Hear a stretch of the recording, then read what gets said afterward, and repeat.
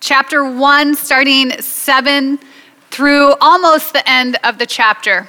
We are going to actually stop short of the end of the chapter so that I do not teach for 55 minutes. But let's jump back into this story that we are getting so familiar with. This morning, we're going to get into the skin of the text. We're going to get really close to the text like we always do, but we are going to have to sit in some unknowns this morning. But when we see a truth about God, when we see a gospel truth this morning, we're going to cling tight to that. And specifically, here's where we're going. We are going to talk about Jonah's introduction, and then we are going to talk about the progression of the sailor's faith. So where were we when we closed out last week? Well, Jonah's nap is about to end, which is always the worst. And here are these sailors, and they are still searching for answers about this storm. And so they're going to cast lots. So right away, I don't know about you, but a question came up for me. Why would sailors be questioning a storm? Why would a group of men who lived on the seas and experienced storms all the time, why are they so shaken by the storm? What was going on? What do we not see that's between the lines? What was going on with this storm that made these men say, this is not natural? This is not a natural hurricane. This is supernatural. We don't really know, but it's still good to ask that question, to study slow enough to ask the right questions. So here they are, and they are going to stop, at least for a moment, from hurling the cargo overboard. They're going to come together as a team and make a plan. The plan is, how can we find the cause of this? So they are going to cast lots. Think of that as like playing the lottery, drawing the short stick, rolling the dice, that kind of thing. And so here we have God who has shown his power and his control over the huge sea and the waves. Now he's going to show his control and his power over the lots. And so here they go. Maybe they go like under the deck. Maybe Jonah's still in bed and they pull him out. This is just what I pictured. They encircle him and they start rattling off these frenzied questions, and their voices are filled with fear and urgency. Don't forget, the storm is still raging at this point. So everyone is in fight or flight except Jonah. And that's a reminder that when we see contrast in the Bible, we should take note of it. Everyone is in fight or flight except him. He's already been awakened by a sea captain. And ironically, the sea captain used the same word that God used when he spoke to Jonah, didn't he? He said, arise. But even then, Jonah doesn't get it. Even then, Jonah is not moved to either confess or explain or act for the sailors. I mean, it's one thing for Jonah to dismiss the trouble of a far-off people, of his enemies. But now, don't we see Jonah dismissing the misery, the stress, the crisis of people right in front of his eyes? The apparent apathy to the suffering of others here is absolutely sickening. Jonah is so stuck on his own loss. He's so busy licking his own wounds that he's completely detached from the people around him. He is disregarding the suffering that is right in front of him. And isn't this the second time that we're seeing this, and we're only 7 verses in? Jonah is showing to have no concern for people different than him. But here they are, they're rapid firing these questions off at him. And here's what Jonah says: I am a Hebrew, and I fear the Lord, the God of the heavens, who made the sea and the dry land. This is hilarious. This is the weirdest introduction ever. I asked you guys in your homework, make a list. What is weird about this? Again, if we read this book quickly, we wouldn't see how funny it is. So let's talk about this. He says first, I am a Hebrew. And I think it's noteworthy that he says it first. Could it be that Jonah is very, very proud of this fact? Could he be so proud that he is a Hebrew, that he is one of those treasured possessions of God? Could it be that his nationality, his country, is where he puts his hope?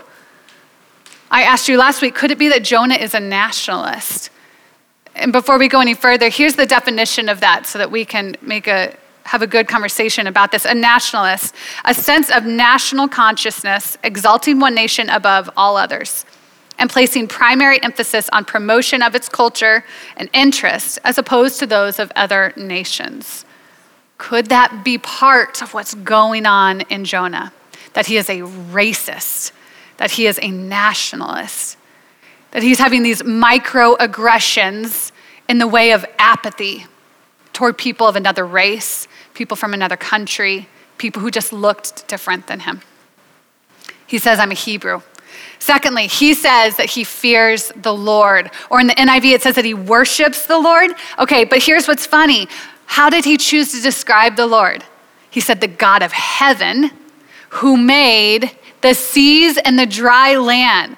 Yeah, this sea, this raging sea, this Mediterranean Sea that seems to be ushering death near to us, he made that. Oh, that dry land, what you are craving right now, what you're desperate for, yeah, he made the dry land too, and I fear him. But does he? I mean, is this that point in the study where we read it and then we kind of look over our shoulders like, is somebody else gonna laugh at this? Is anyone else gonna raise their hand? Like, does he fear the Lord? Is that okay? Can you say that? Can you lie in the Bible? So in our homework, we looked at what the Bible says. How does it define fearing the Lord? What accompanies that kind of fear? And we built this working list. To fear the Lord means knowledge. It means accepting discipline, hating evil, having humility. Is Jonah showing a fear of the Lord? No, he is not. The irony is once again obvious. Jonah talks a big game, but his behavior does not back it. The distance from Jonah's head to his heart is vast. Listen to how perfectly Proverbs 28:14 catches us. It says, blessed is the one who fears the Lord always, but whoever hardens his heart will fall into calamity. Calamity used in several translations all throughout the book of Jonah. Doesn't that describe him? Jonah, who has hardened his heart against the Lord and has fallen into calamity. So if Jonah's not fearing the Lord, let's ask the question, could it be instead that he is afraid of God? There's a big difference there. There's a big difference between fearing the Lord and being afraid of him. Fearing the Lord, what that means is it comes from knowing God, and it comes from experiencing his power and then consequently being in awe of him, having reverence for him. Fearing the Lord actually means that you cling all the tighter to his nearness. But to be afraid of God, those who are afraid of God, they run from him. Was Jonah afraid of him? I mean, could he have been afraid of what God was going to ask him to do? Like go to Nineveh. Could he be afraid of him because now he's understanding that God is not a God who can be controlled by me? Was he afraid that God could not be trusted because of what he had asked him to do? Well, let's keep moving. What else do we see in this introduction? Jonah doesn't answer all of their questions. Did you guys notice that? What doesn't he answer? Our group got it. He does not answer, what is your occupation? Did you notice that? Isn't that interesting? How slow do we have to study? How close to the text do we have to get? How many times do we have to do the repetitive reading so that we can see interesting observations like that? They say, what is your occupation? Jonah does not answer. Well, is there insight for us there? We talked briefly last week that maybe this is why he's so depressed, why he's so apathetic. He's maybe resigned that he cannot be a prophet of God anymore. Maybe he seems to be thinking, you know what, I've lost that position. I have lost that privilege forever. Or maybe he doesn't want to be a prophet anymore. I mean, maybe it's just that. Maybe he's saying, no way. Maybe he has realized that the cost of discipleship is way too high. The cost of obedience is way too high. But let's linger here for a second. Let's think about this. If Jonah has thought that he has lost this position, this privilege, the standing with God, what does that tell us about what Jonah is thinking and feeling about God. So what do we know right now? We know that Jonah thinks that the mercy for the Ninevites should be really small, if existing at all, right? He thinks that God's mercy for his enemies should be small, but could it also be that he thinks there is no mercy for him? Could Jonah be thinking that God does not have a second chance for him? I wonder if his overall view of God's mercy was pretty minimal. I mean, he is seeing this storm, is he not? He is hearing the thunder, he's feeling the winds, he's feeling the rain, and maybe he is deducting, God is angry. God is so displeased with me. I dropped the ball when I ran away from him, and there is no mercy for me. I will never be a prophet again. Maybe this is another one of those times that we are realizing that what Jonah had was religion and not a relationship with God, even though he was this prophet. And this religion was proving to be a house of cards. Well, let's go right into what can we learn from Jonah's introduction. There is so much in here for us. So let's just ask this: what do we learn in storms? What do we learn about ourselves? What do we learn about God in storms? Okay, so mid-storm, if we pulled you out of bed, if we pulled you out of a bout of the blues or in a time of loss or in a time of change or uncertainty, and we handed you a mic, how would you introduce yourself? Let's talk about this, because I think it's influenced by three truths that we see from this text. The first is that storms reveal our idols.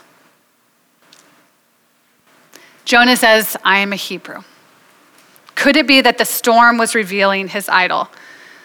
So what we cling to, ladies, what you and I cling to mid-storm reveals where we have put our hope. It reveals where we have put our trust. I can absolutely see myself in this scene. I can see myself there saying, mid-storm, I'm an American. I'm a mom. I'm a good person. I'm successful. I'm generally liked. What I scream in that moment, in that honest moment, shows you guys what I am truly worshiping. It's like this way of saying mid-storm, like, hey, I am not okay with this storm because fill in the blank. My idol. Hey, I'm not okay with this cancer because I have walked with you, God, for years. God, I am not okay with this divorce because I was the one who was forgiving and gracious for years and years and years. God, I am not okay with this uncertainty. God, I'm not okay with this singleness because I have been patient for years. This criticism, God, this rejection where I feel like people are turning against me, it's not okay. I'm not okay with it. I've been serving your people, God. I am not okay with this storm. I see myself doing that. What comes out of me mid-storm is what is in me. It's where I put my hope. When chaos comes, it's not just my idols that are made obvious, but it's also my fears. So storms also reveal our fears.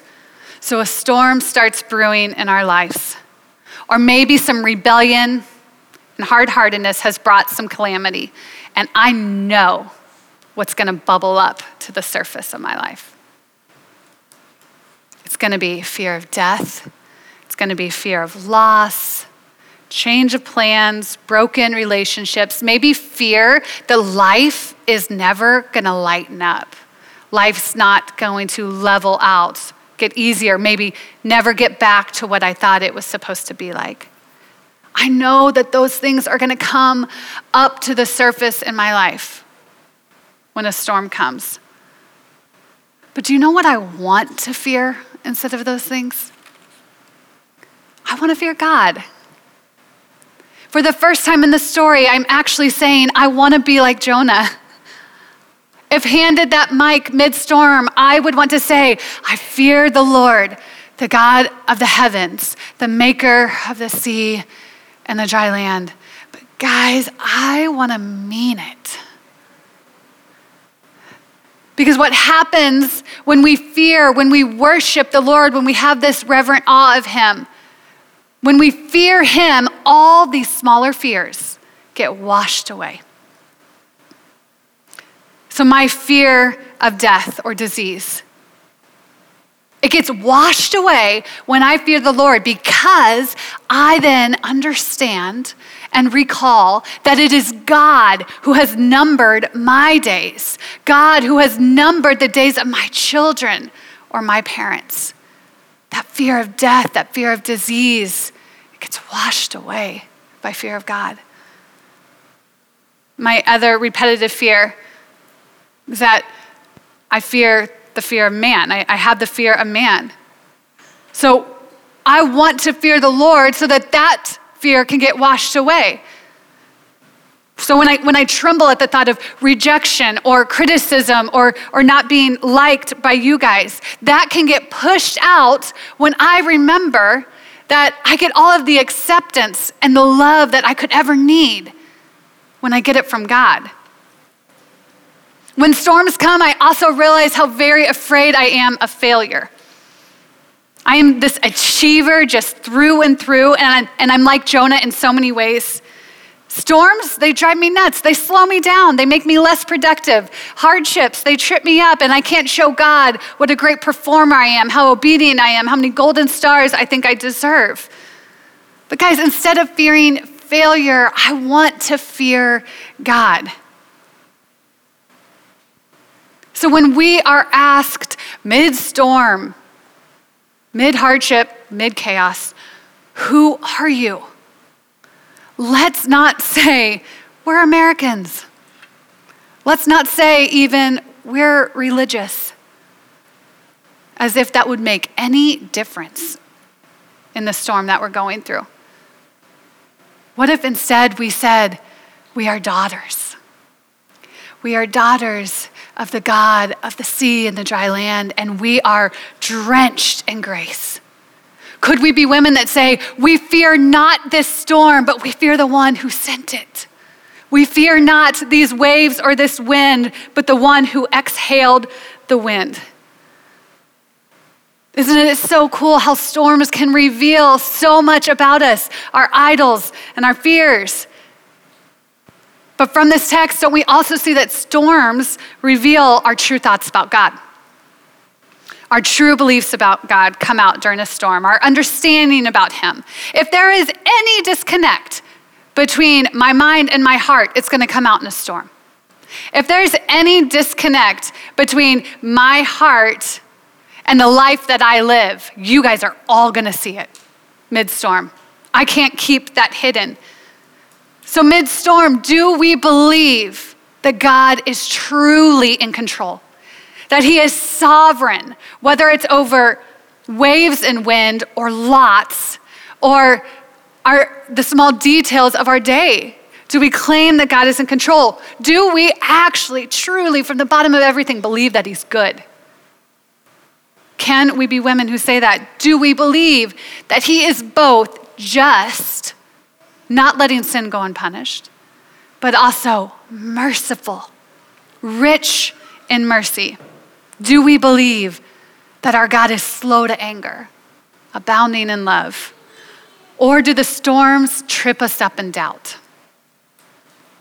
Last week, we tried to focus on that our response to a storm would be that we would not harden, but rather soften. This week, could we say that we want to have faith, to have belief, to firm up our understanding of God rather than get tripped up in doubt? This comes from Genesis. Once again, don't we see, here's Eve in the garden, and she's got this point of decision, this moment. Is she going to believe what she knows to be true about God, or is she going to listen to the lie? She believes the serpent, and she starts to see God as a killjoy. Wait, maybe God is holding out on me. Maybe in this pivotal moment, I can't trust him. Maybe he's not benevolent because he's not letting me have the fruit from this one tree. That doubt takes root in her heart, and her behavior will follow after.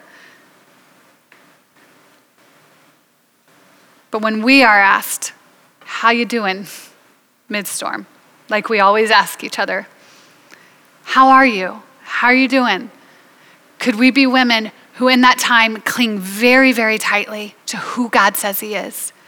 Could we stand up tall with our feet so planted on the promises of God, on the characteristics of God?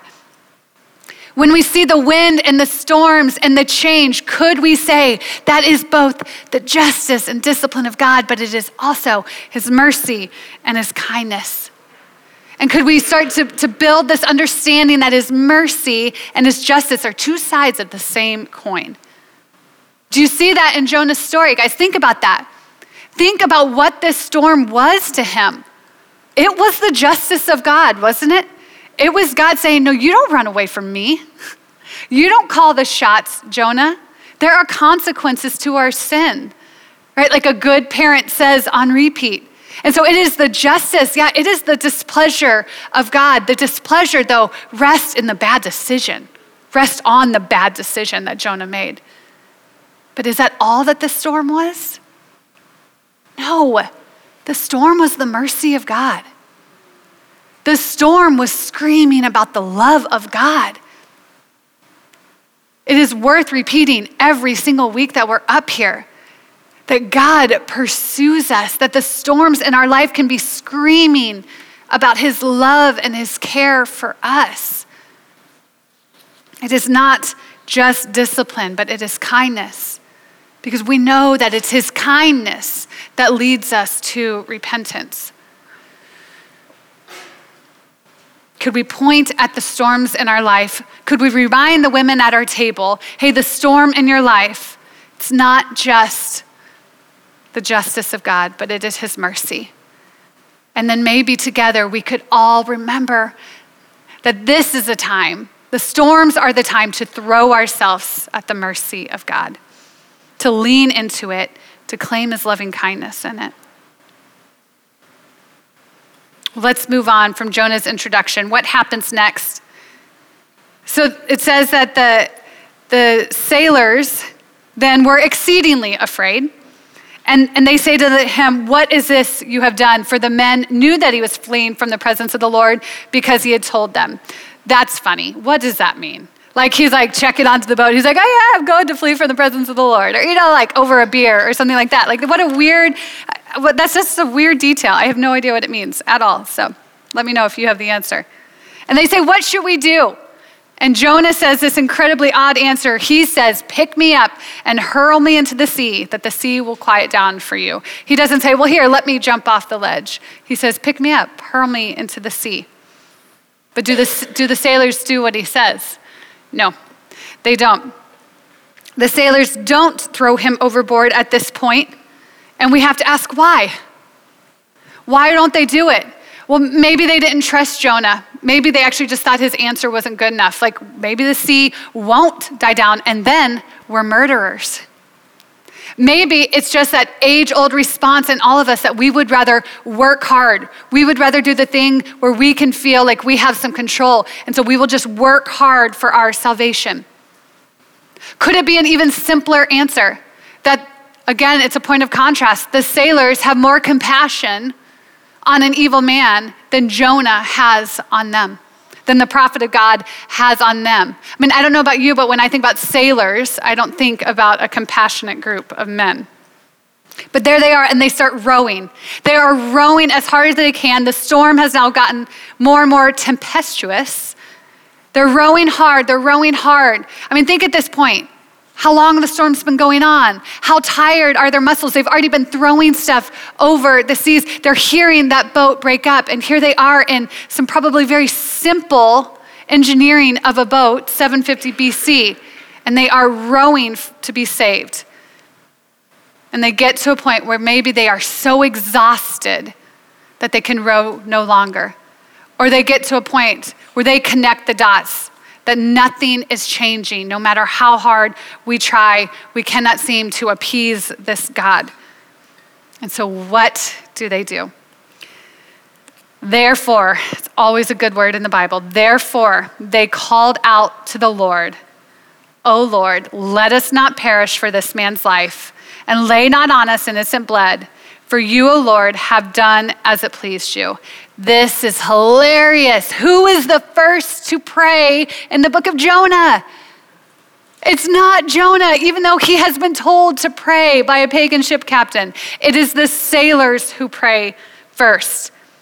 It is so funny to me that Jonah, maybe despite himself, has shared about God to the sailors. He has told them about God, and so now we get to see this progression of the sailors' faith. They have gone from these polytheists, believing in many gods, calling out to their many gods, then urging Jonah, hey, throw your God into the mix. Call out to your God so that our chances are greater of getting the answer we want. But now, where do we find them? Praying. But specifically, how do they address God? L-O-R-D, capital letters, means Yahweh. Yahweh means personal God. The sailors are calling out to a God of relationship. Yahweh, save me. Personal God, save me. And they're saying, Lord, save me. Yes, save us from this death, from this imminent death, but save us also from guilt. Save us from the guilt of throwing this man overboard. They're saying, may this sacrifice remove our guilt and save us. How much they couldn't have understood at that point. There must have been so many questions still, but here's what they do know.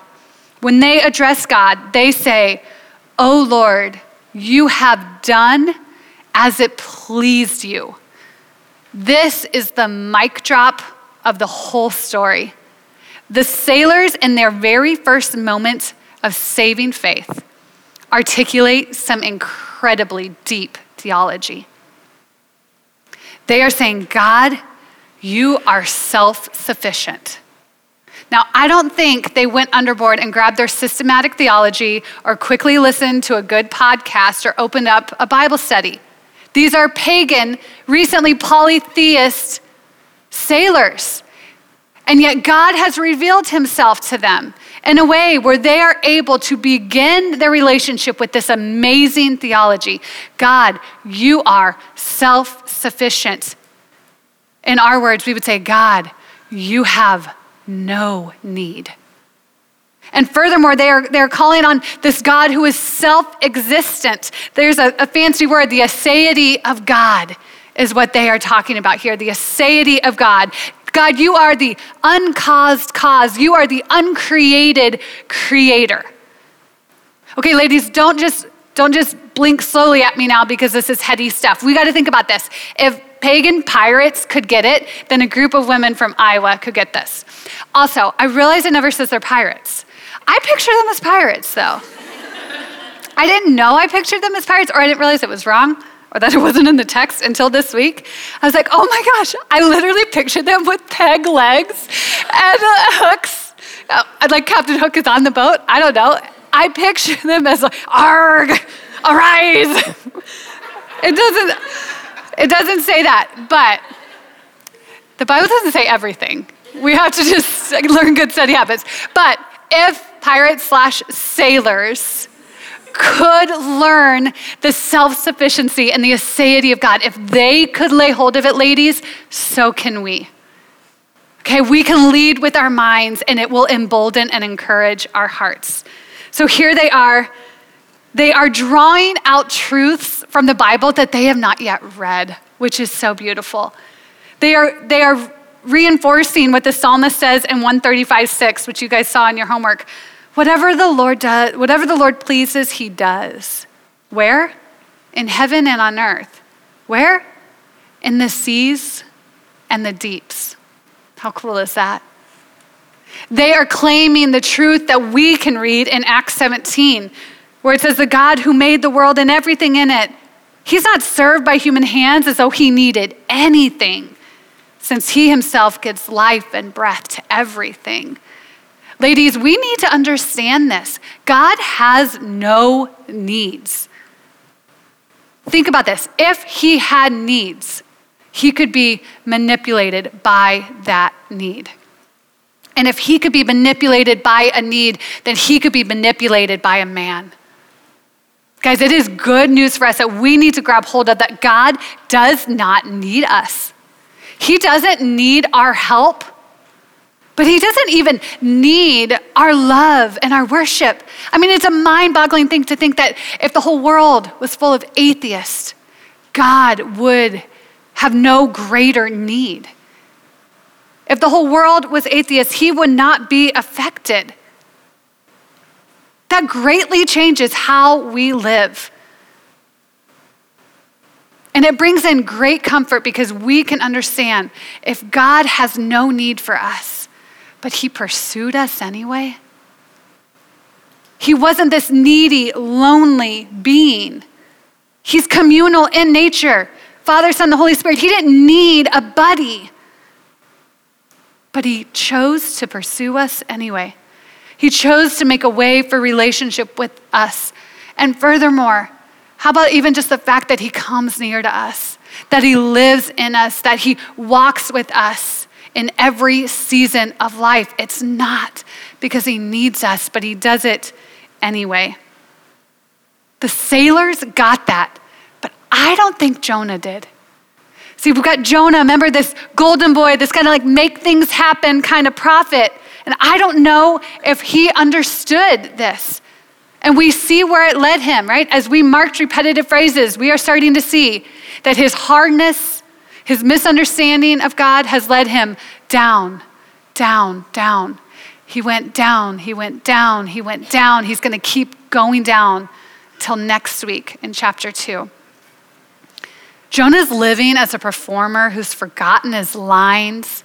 He's living as an achiever who failed a test, and he's pouting as a child who couldn't manipulate his father. But the sailors get it, and it leads to their salvation.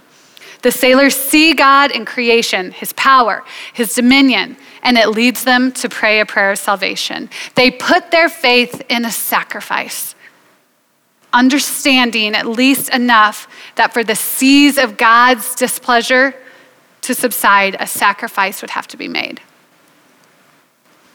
So they drop their attempts to save themselves. They pick up Jonah. They hurl him into the sea. We have seen God hurl a wind. We have seen sailors hurl cargo. Even the word for casting lots is the same as hurling lots. And now Jonah is being hurled into the Mediterranean Sea. And the sea stops its raging. This progression is pretty cool. The sailors who were afraid and then exceedingly afraid now fear the Lord. The sailors who first had a fear of a circumstance, fear of the storm, then had a fear of man when they feared Jonah, they've now found a right understanding of God, and they fear him. Let that motivate us to see God in an accurate light, to see him as he actually is rather than who we want him to be, because that will move us to fear him. He's bigger than we understand. He's better than we think he is. And we will start to see things like his power over creation, things like his self-sufficiency, his self-existence, and an awe, a reverence, a respect, a wonder will start to grow in us. And here is our good news to take home this week. This all happened because of a storm. The sailors, okay, ladies, listen to this. The sailors were not just saved from the storm. They were saved through it. Isn't that beautiful? They were saved through the storm. Remember what we said last week, that every storm is exhaled by God, that it might throw us near to him. So how do we live? How do we respond because of that truth? Well, could we be women, to keep this metaphor going, could we drop anchor in the eye of the storm? Could we drop anchor even when life is hard? When we have no control, no plan for a way out? And could we actually lean into that storm Ask the Lord to fend off doubt from us, to fend off hardness. Could we say with Charles Spurgeon, one of my favorite quotes, could we kiss the wave that throws us into the rock of ages? Kiss the wave, ladies, that pushes you near to God, that throws you against his chest. Drop anchor there. Lean into God, fear him, and let him pull out of us what will only steal, kill, and destroy us. Lean into him. Kiss that hardship in your life, trusting that he wants to remove your idols, that he wants to remove your fears and give you a correct understanding of him. It's not just that he helps us overcome our smaller fears. It's not just that we would become women who don't fear criticism or loneliness or poverty. There's a much greater fear that gets overcome when we fear God. It's the fear of condemnation, the fear of his displeasure. Do you guys see how this story points to that? Are you guys seeing what this scene points to, what it hints at? So we don't have to fear the condemnation of God because of where God's justice and his mercy culminate. The cross. Isn't that the point where God's justice, that there had to be a punishment for sin, and his mercy, his kindness come together? It is on the cross that Jesus would go and be hung on. He got the punishment. He got the justice. We get the mercy. And because of that, we don't have to live in condemnation and fear that the storms of our life are because God hates us, or because he's just so mad, or because we think, oh, I have finally run out of grace. That's not true. That's not the God of the Bible. That's not the God of Jonah, and it is not our God. Our God provided a way for us to come near to him and experience his presence forever. It's Jesus who came down. It's Jesus who went down from heaven and then went down and assumed the position as a servant, who came down, loved the people very much unlike him, who empathized with the suffering that he saw. It's Jesus, the Word of God, who said in John 6:38, "For I have come down from heaven not to do my own will, but to do the will of him who sent me." It's really, really good news for us today. Let's go and do this entire week in response to the love of God. Let's pray.